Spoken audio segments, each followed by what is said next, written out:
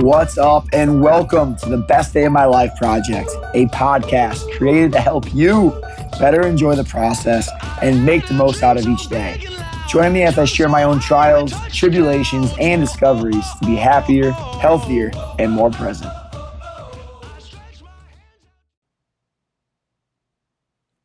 What's up, and welcome back to the Best Day of My Life Project. Today's topic, what works is what works, and why good enough is underrated. And so we're going to explore that topic today. To time I'm recording this is a Monday. I had a great weekend, Saturday.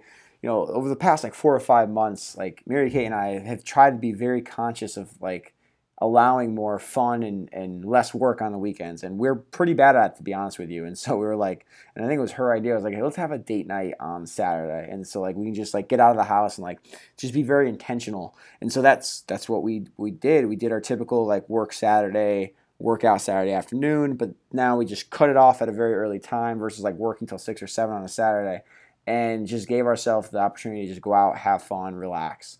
And it was awesome. My only regret is I was trying to find a corsage for her, and I couldn't find a damn corsage. I figured they the grocery store down here, Publix. To my mind, I was they have to have them on the shelf because look, when prom moment strikes, you need a corsage, not croissant, which croissants are awesome. I would have loved to have one on Saturday, but corsage. Anyway, I couldn't find one, but great time nonetheless. And then we had a great, lazy Sunday, relatively lazy Sunday. We did a hurricane relief charity workout for Bahamas, and it was awesome. We had such a good group. It was a fun, killer workout. We raised over $900 within 30 Fit community, and then I did a workout outside, and we just chilled, watched the Patriots, relaxed the rest of the day, grocery shop, cooked, all that good stuff. So great weekend. But I am excited to be here today because I think this is a very important topic. Before we bridge into that topic, I want to break you out of your state, get you out of the current mind frame with a good old dad joke. So here we go. Did I tell you about the time I fell in love during a backflip? I was heels over head. Get it? Not head over heels, but heels over head because you're doing the backflip, your feet go above your head. Yeah, it's first time I read it, I was laughing, but then the second, maybe not as good, but nonetheless. And so we're going to take things up a little bit notch and get a little bit more serious with today's quote of the day from Mark Manson. So he's one of my favorite writers, and I'll warn you, so earmuffs ahead of time if there are kids in the car, he's a great writer. He's very intelligent, but he uses a lot of swears, particularly F-bombs, especially for all content in and around to his not his newest book, but the book before that, The Subtle Art of Not Giving a F.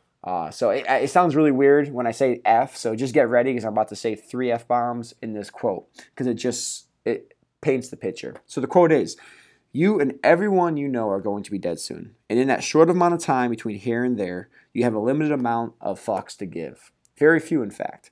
And if you go around giving a fuck about everything and everyone without conscious thought or choice, well then, you're going to be fucked.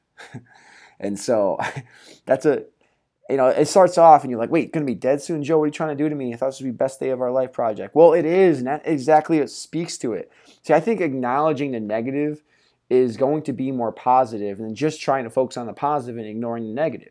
And that's where I've made a lot of mistakes is you try to look past what's going on right in front of you, what the real life, the reality of it all going on in front of you, and you're just going to set yourself up for disappointment. And I think the perspective of knowing that we do have a deadline, a timestamp, we don't know when it is, but it's going to be there. It really speaks to us having the best day of our life each day because it's why not? Because you don't know when it's going to end. But what he talked about in this quote is similar to the message that we're going to talk about today. You see, we put entirely way too much pressure on ourselves. And so today I want you to think about something. If something works, why mess with it? Because, look, we only have so much attention. We only have so many resources and so much time. So we can't make everything perfect. We can't make everything, great. There's going to be certain things that are just going to be good enough. And for me, I thought about this with my workout schedule. So ideally, I like to do my strength days Tuesday, Thursday, Saturday. Now, my other days, I do a mixture of in 30 melt type 30-minute metabolic workouts, or sometimes even less, because again, it's about intensity, it's not about time. And then on those are like 2 or 3 days, and another 2 or 3 days, I'm doing like a really low intensity workout. Like sometimes just long walks, carries. I'll occasionally run, and a lot of mobility. And so my Tuesday, Thursday, Saturday is ideal for me because it allows for a good amount of recovery time. And also it kind of works with my carb rotation that I do. So I do like a higher carb day on my strength days, and I like doing that every other day. I just typically would feel better. So that's the ideal situation. But here's what happens. I do a lot of trips back to Connecticut, and when I do, the Tuesday, Thursday, Saturday doesn't work because I'm always on a short week. And so I end up crunching in my workouts sometimes Friday, Saturday, Sunday, sometimes Tuesday, Friday, Saturday. And it's hard for me to basically my point is when I'm traveling back to Connecticut, I get the workouts in, but depending on what's going on and how long I'm going up there for, it's not always as, it's not as predictable as I would like it to be. And so when I come back, for me to get back on that Tuesday, Thursday, Saturday routine is always tough because I'm generally either in need of a low recovery day, low intensity day, or I'm trying to catch up with a strength workout.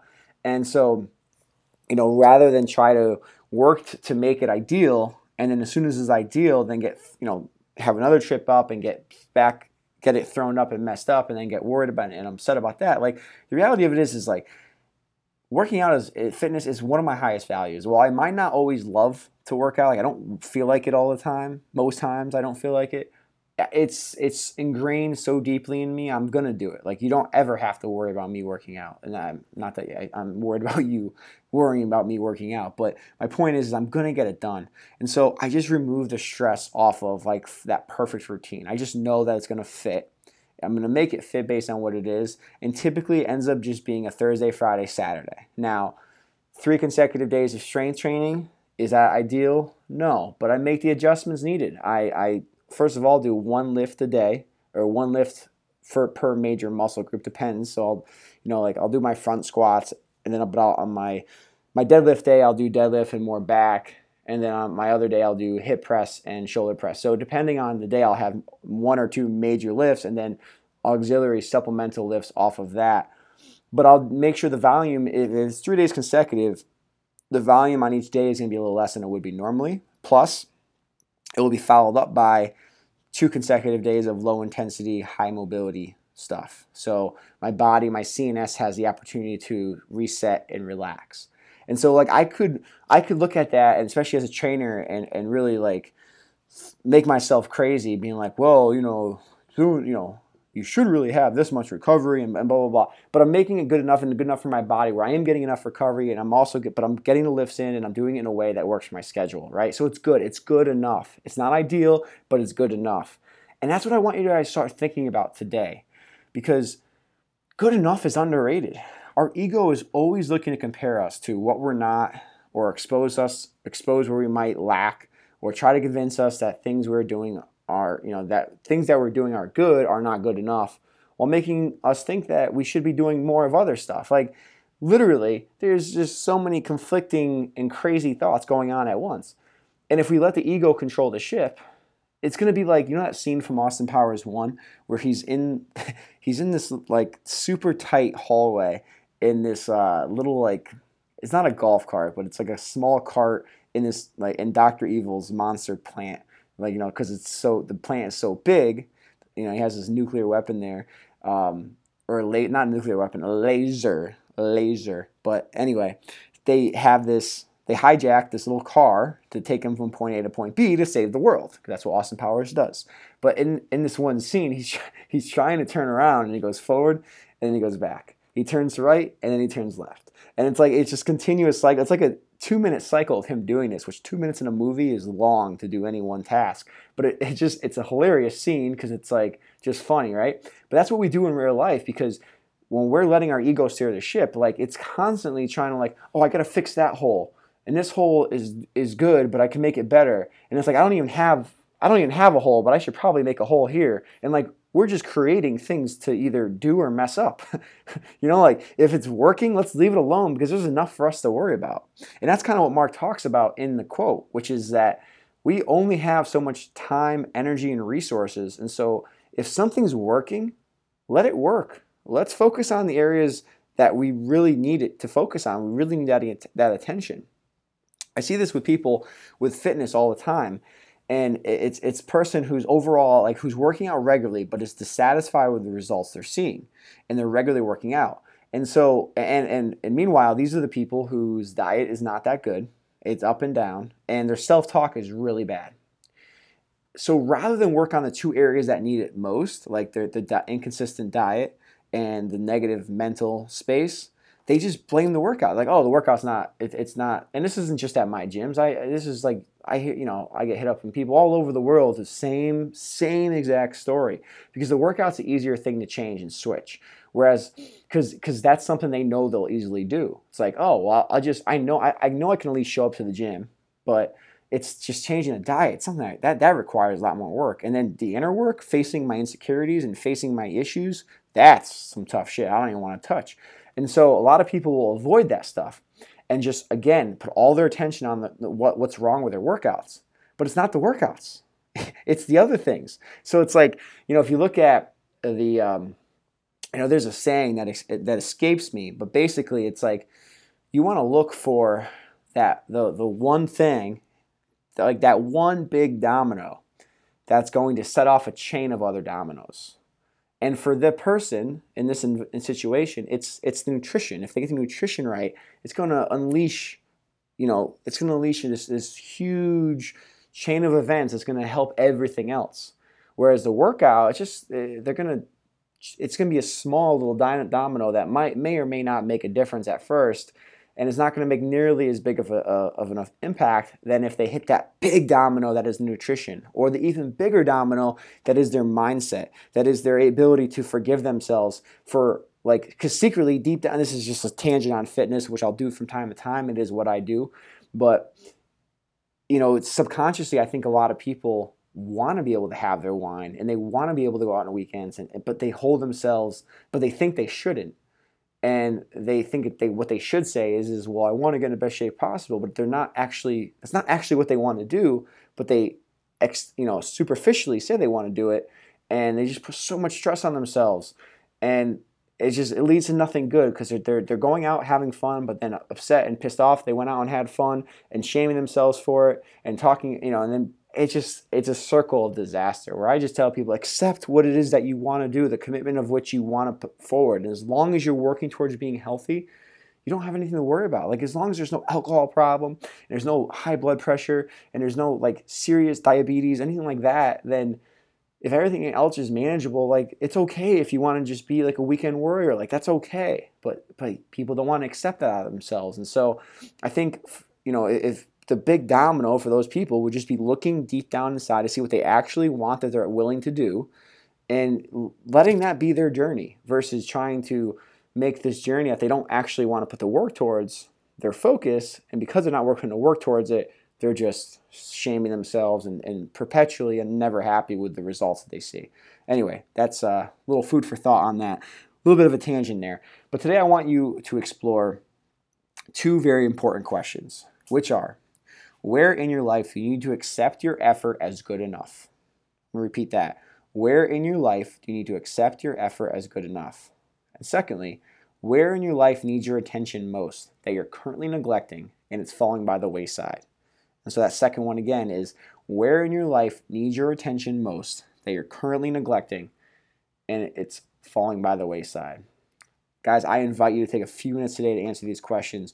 You'll feel a wave of pressure roll off yourself to know that good enough is just good enough.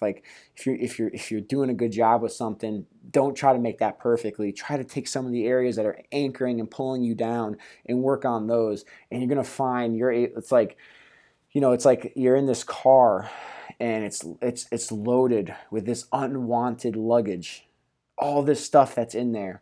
And you're trying to move, as fast as you can from point A to point B, and all you're focusing on is your better driving technique. It's like, well, if I hold the wheel this way, if I get this wind, or if I'm behind this car, I'll have more power. Whereas like if you just take out some of the things that are, things that are holding you back and address those issues, or maybe you fix the issue in the engine that will allow you to go faster, like that is going to get you there to your destination with way less stress, because they're things that you can more easily control that are going to have more bang for your buck. So today, guys, I invite you to identify the big domino, the area in your life that needs the attention most, that's going to give you the greatest amount of progress.